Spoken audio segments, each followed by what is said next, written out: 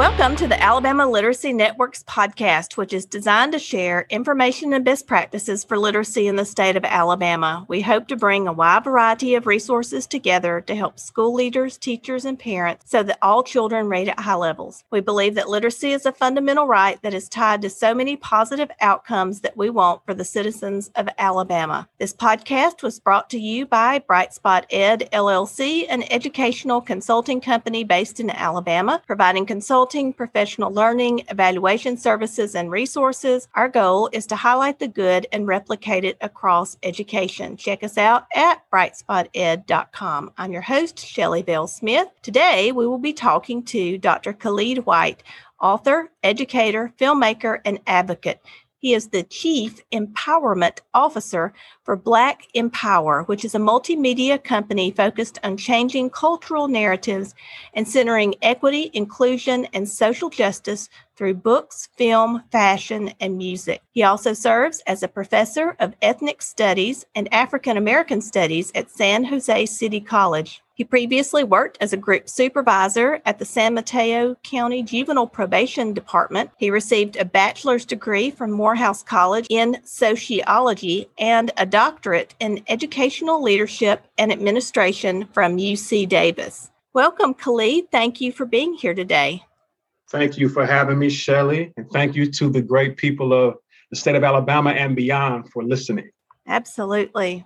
We're excited. You bring a lot to this conversation. So can you start by telling us how you became involved in education and literacy?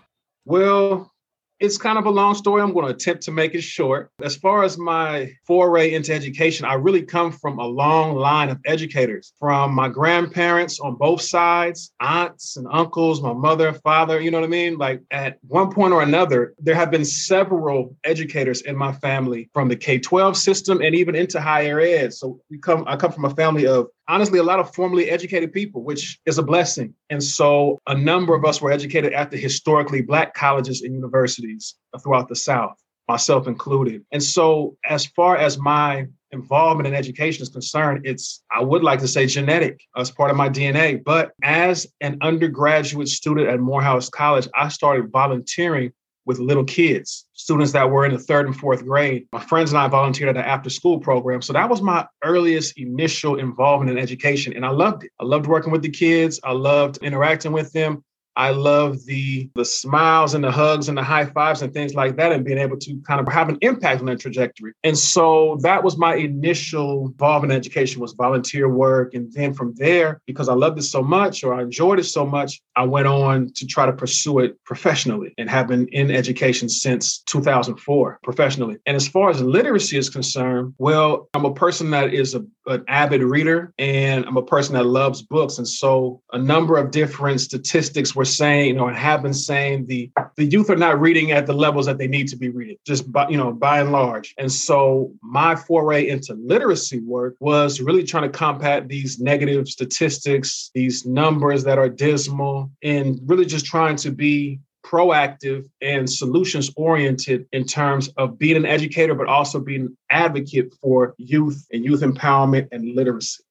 And you also are a big advocate for dads being involved in this literacy. And we'll talk more about that. But this episode is going to air right before Father's Day. And so you have a lot to say about fathers. So I'm pretty excited about you sharing that. You currently work at the college level, and you see a lot of the struggles that students have with college coursework, especially when they are in need of remedial English and math. Can you tell us about these experiences and how that has influenced your work with families and literacy? Yeah, absolutely. So I do work at the college level, and I've been at the college level since about 2005, but at my current college since 2008. So I definitely have some skin in the game and some experience over a decade. And unfortunately, working at a 2-year college, a community college, or sometimes referred to as a junior college, students are supposed to graduate in 2 years. However, statistically, students are graduating at 5.5, 6 years in a lot of cases, and sometimes even longer than that. And, a lot of things pop up and occur in people's lives over 2 years, 4 years, 6 years, 10 years, right? So one of the reasons, or a couple of the reasons why it's taking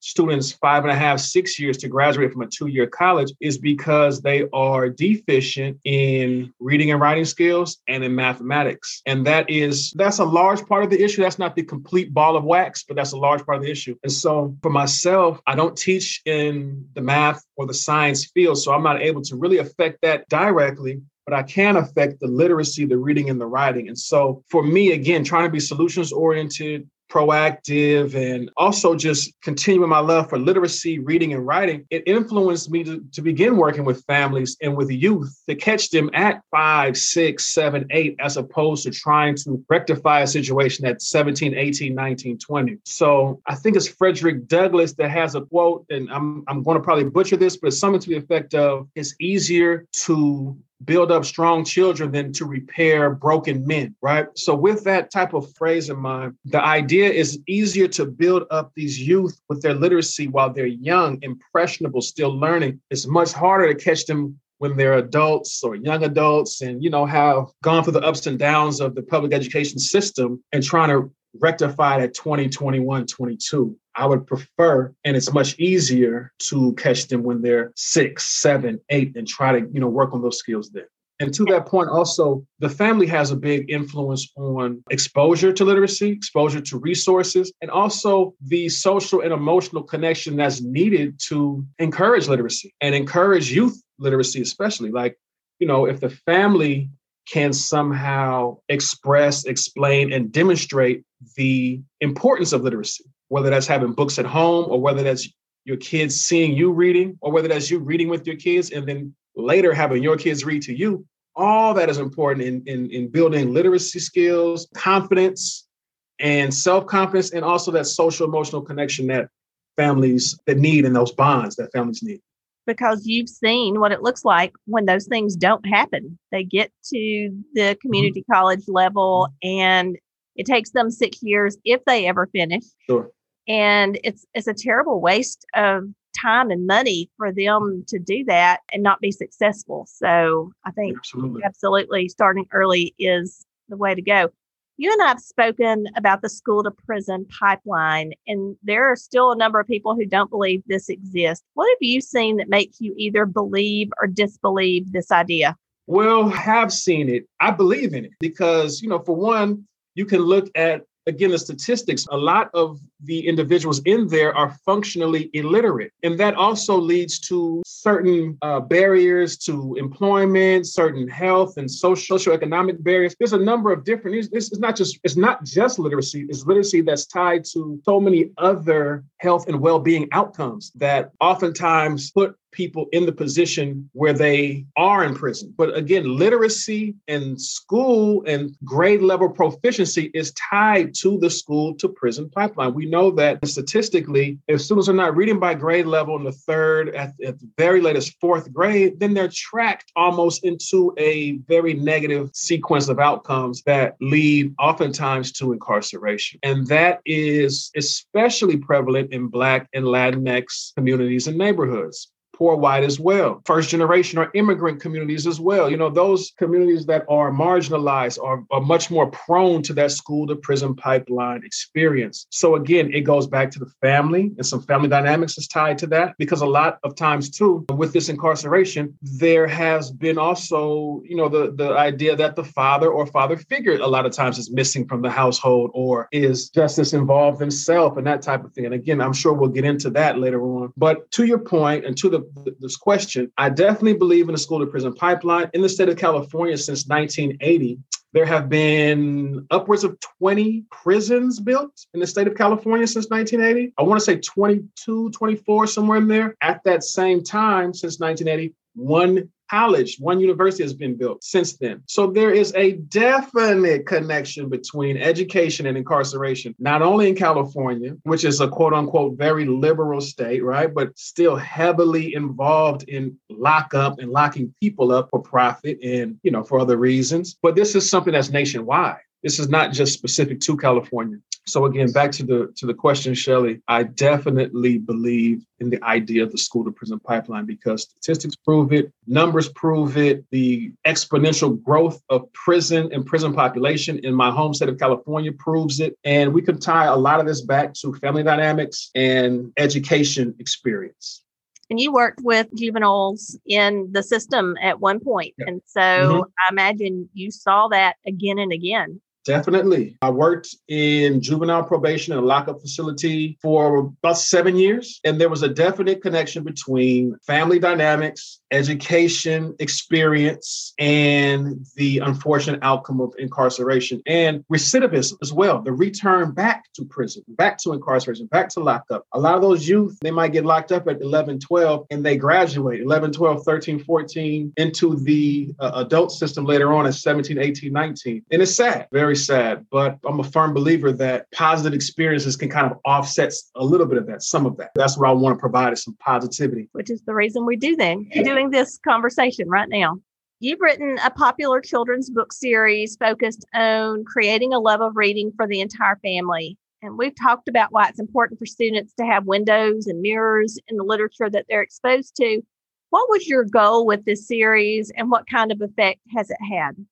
Well, there's a number of goals that I have for the Little Brother, Little Sister series. The overarching goal was to positively affect Black and Latinx communities because those are the ones that are the most impacted by the school to prison pipeline, Black and brown. It also was a goal of mine to have Black characters or phenotypically Black characters to be centered in children's books so kids can see them. That's where we get this idea of the mirrors in the windows. And so I wanted students of all races to be able to see Black and Afro-Latinx characters who are central, family that's central to the book, to be able to just have an experience through these books that situates them with some cultural relevancy, and also for students to be able to find a love for literacy and reading by being able to see themselves and their culture reflected in these books. And so I'm proud to say and pleased to say I have seen some very positive effects of these books from white kids, Asian kids, tall kids, short kids, Black kids, Latinx kids, families, white families. I even had at one point, I was doing an event at a professional soccer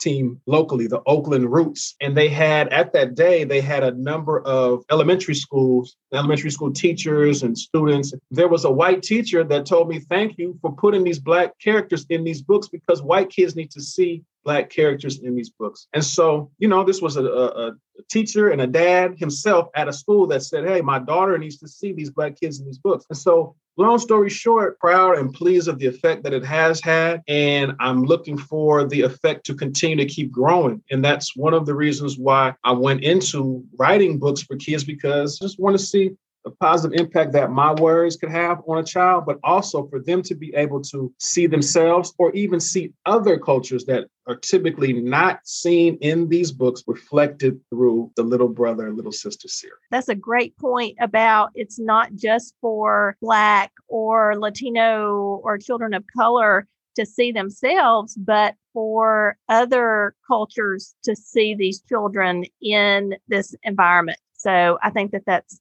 a great goal.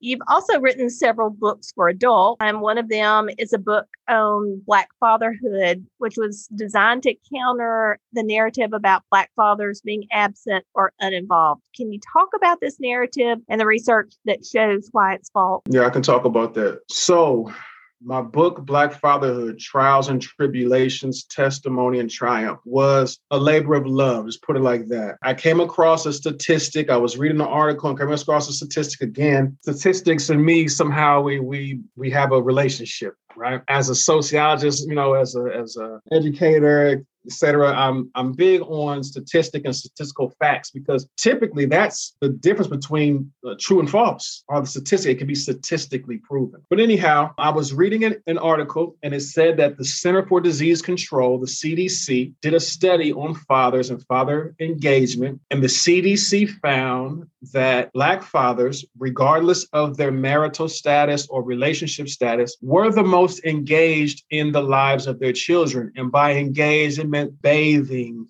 feeding, washing, just involved and engaged in the ways that fathers are, And so when I read that statistic, it wasn't a huge shock to me because for myself, having grown up with my father present and with my grandfather's present and uncles present, I saw that there are Black men who are hands-on. I had coaches too that were hands-on with their kids.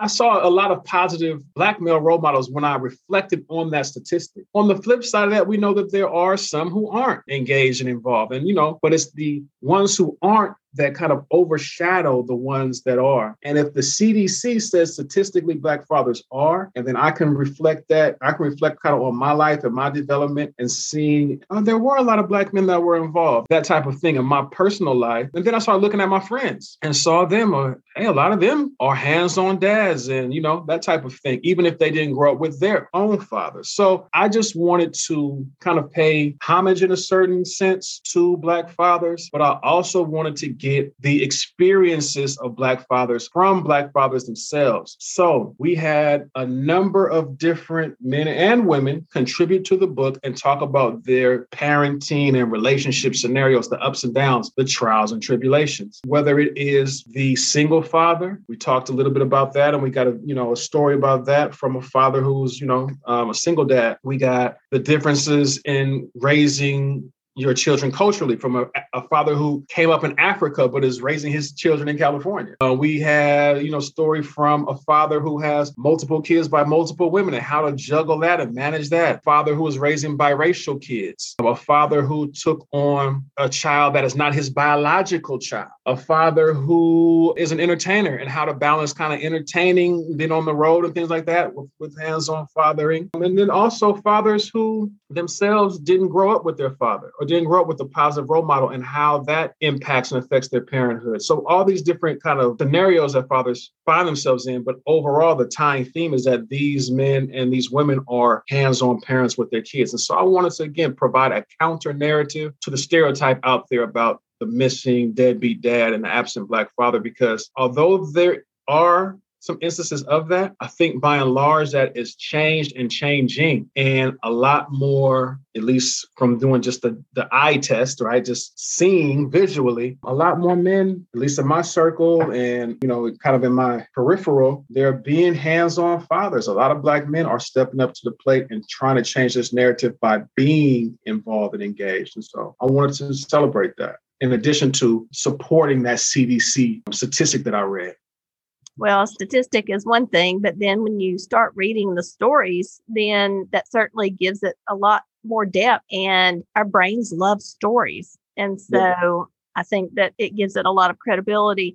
Why was this important to you personally? And kind of mentioned that you think that this perception is changing. Well, I do think the perception is changing. And to your point, you just mentioned the depth, of these stories that the men shared. I also feel it's important for men to share in this particular sense, because oftentimes as men and as Black men, we don't emote and we don't share and we don't allow ourselves to be or feel vulnerable at times, right? There's a lot of vulnerability in this book, a lot of emotion, a lot of, well, hey, man, I had some dark nights. Things are looking good now, but it wasn't always all good.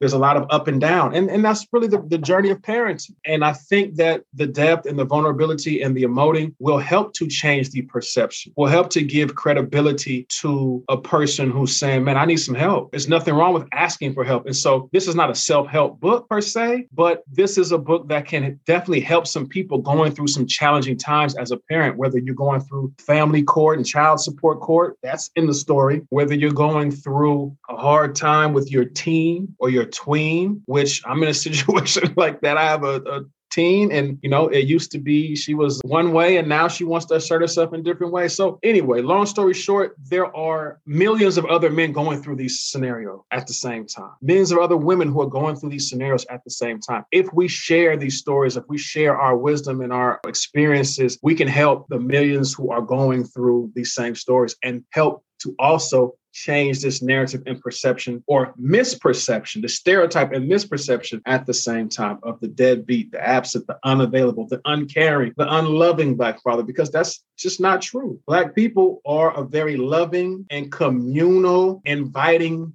people, despite what mainstream media may say, right? We have shown that historically and contemporarily through our interactions with ourselves and others. And so that's part of who we are as a people. And we're still very much village-oriented people. So what affects one affects all and others in our village. We are all part of a larger village. And as part of being in a village and getting along with each other, it's understanding each other. And so I think that that's part of what has attracted me to your work. You're also a filmmaker. One of those films was specifically about Black fatherhood. And when I watched it and listened to the Black fathers featured, I wondered why this isn't a larger topic of discussion in our communities. Why do you think this is the case, and how do we change this? That's a great question, Shelley. I have a couple of different theories, one of which is it's much easier for us to talk about what's wrong, the negative, the salacious, the violence. That stuff is, we kind of gravitate a little bit more towards the negativity than the positivity or how to evoke change, right? We, unfortunately, again, kind of through the inundation of media and social media, we focus a lot on things that are going wrong, or we focus on the high-level celebrity who seem like they have it all together. My particular work in terms of Black fatherhood, the film and the book, is not about violence. It's not about shoot 'em up, bang, bang. It's not about disrespecting women. It's not about disrespecting ourselves. It's about a topic that, fatherhood and being a parent and being responsible. And that's just not sexy, in terms of what is marketable or attractive, financially, perhaps. And it doesn't have any big name celebrities. I don't have a Jay-Z in it or a LeBron James. Maybe in part 2, I could get somebody like that. But for part 1, it was just people who were kind of in the, in the area that I could call and rely on, who I knew could give me some really good wisdom. And so, maybe that's some of the reasons why it's not a topic of discussion in terms of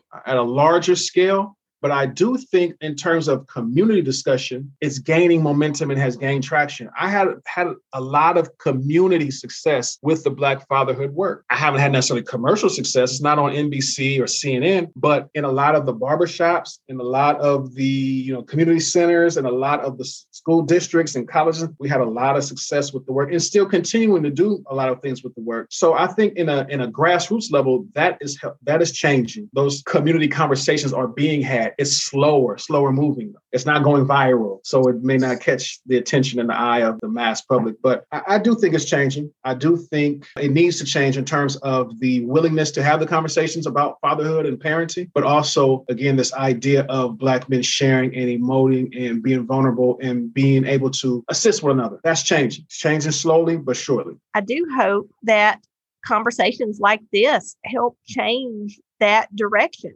I hope that it raises awareness for people of this topic, so that maybe the next time they are at the barbershop or wherever, then they do think, well, this is something to talk about. Yeah, I agree, and I hope that you're correct in that. And I do thank you for allowing me to talk about it on this platform, because it is the open doors too from people like yourself and others that can get this conversation started. Here we are, 3,000 miles away or apart, right? 2 different time zones, but regardless of the things that separate us, you and I can have a conversation, open up the door on this topic and on this subject matter, because there are fathers, there are father figures, there are mothers and mother figures, aunts, grandmothers, et cetera, in Alabama right now who are going through these trials and tribulations of parenthood. Summertime. What am I going to do with my kid this summer? School is out and, the pandemic is still kind of around and I want them to be safe, but I have to go to work. And so parents in Alabama are dealing with that, but so are parents in California. So are grandparents. So are godparents. And we all have the innate desire to see our children successful, not only,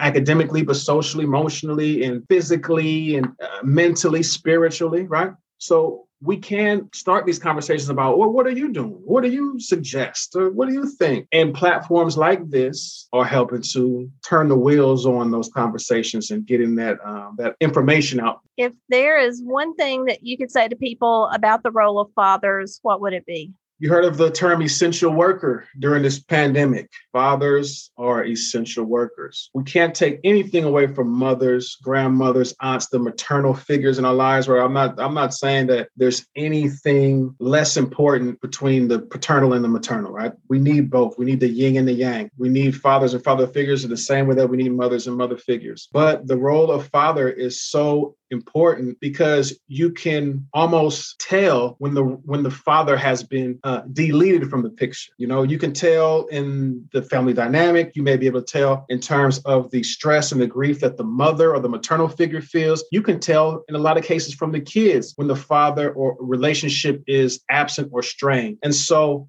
on the flip side, I'm sure you can tell it with the mother too, but it becomes almost glaring when the father and the father's role has not necessarily been solidified in the family or with the kids and that type of thing. So the role of the father as provider in a lot of cases, protector, as being the first man who loves a woman, or showing male to female relationship love, or showing male to male how to exemplify what a man is and what a man does. Those roles and those models and that relationship just can't be replicated or duplicated. I mean, it's essential. It's as essential as your left and right arm. You need, you can get away with having one arm, right? But you need two arms, or you need two legs to stand on sturdily. And I'm not trying to take a shot at any, person who has one leg or one arm or in a wheelchair. That's not my intention there at all. But I'm just saying, in terms of you to stand on firm, solid ground, you need both legs, both feet. So if you are missing one, it is going to impact your life and your life outcomes, your abilities. And so that's the same idea with the father and the father being absent. So I really want to encourage father figures to remain present, active, accountable, and invested in the lives of your youth, the lives of your children, the lives of your nieces and nephews, those type of lives of the kids in your community, because that type of investment pays dividends long term. When I get your children in my class, I want to be able to say, hey, great. You go back and tell your dad or your grandfather, your uncle, how well you are doing. They'll be proud of you. I want to be able to give that type of report. Go back and tell your mom too. Go back and tell your grandma, but make sure you tell dad, his son, his daughter is doing very well, and tell him I sent you. It's a great message for Father's Day. Khalid, thank you so much for being with us today. I appreciate what you're doing and have done for children, families, and especially fathers. Thank you, Shelley, for having me. Thank you to, again, the people of the great state of Alabama and beyond who are listening to this, the Alabama Literacy Network. I appreciate, the opportunity. Happy Father's Day. And thank you for the opportunity to speak with you today. Thank you. Join us again next week for the next episode of the Alabama Literacy Network podcast.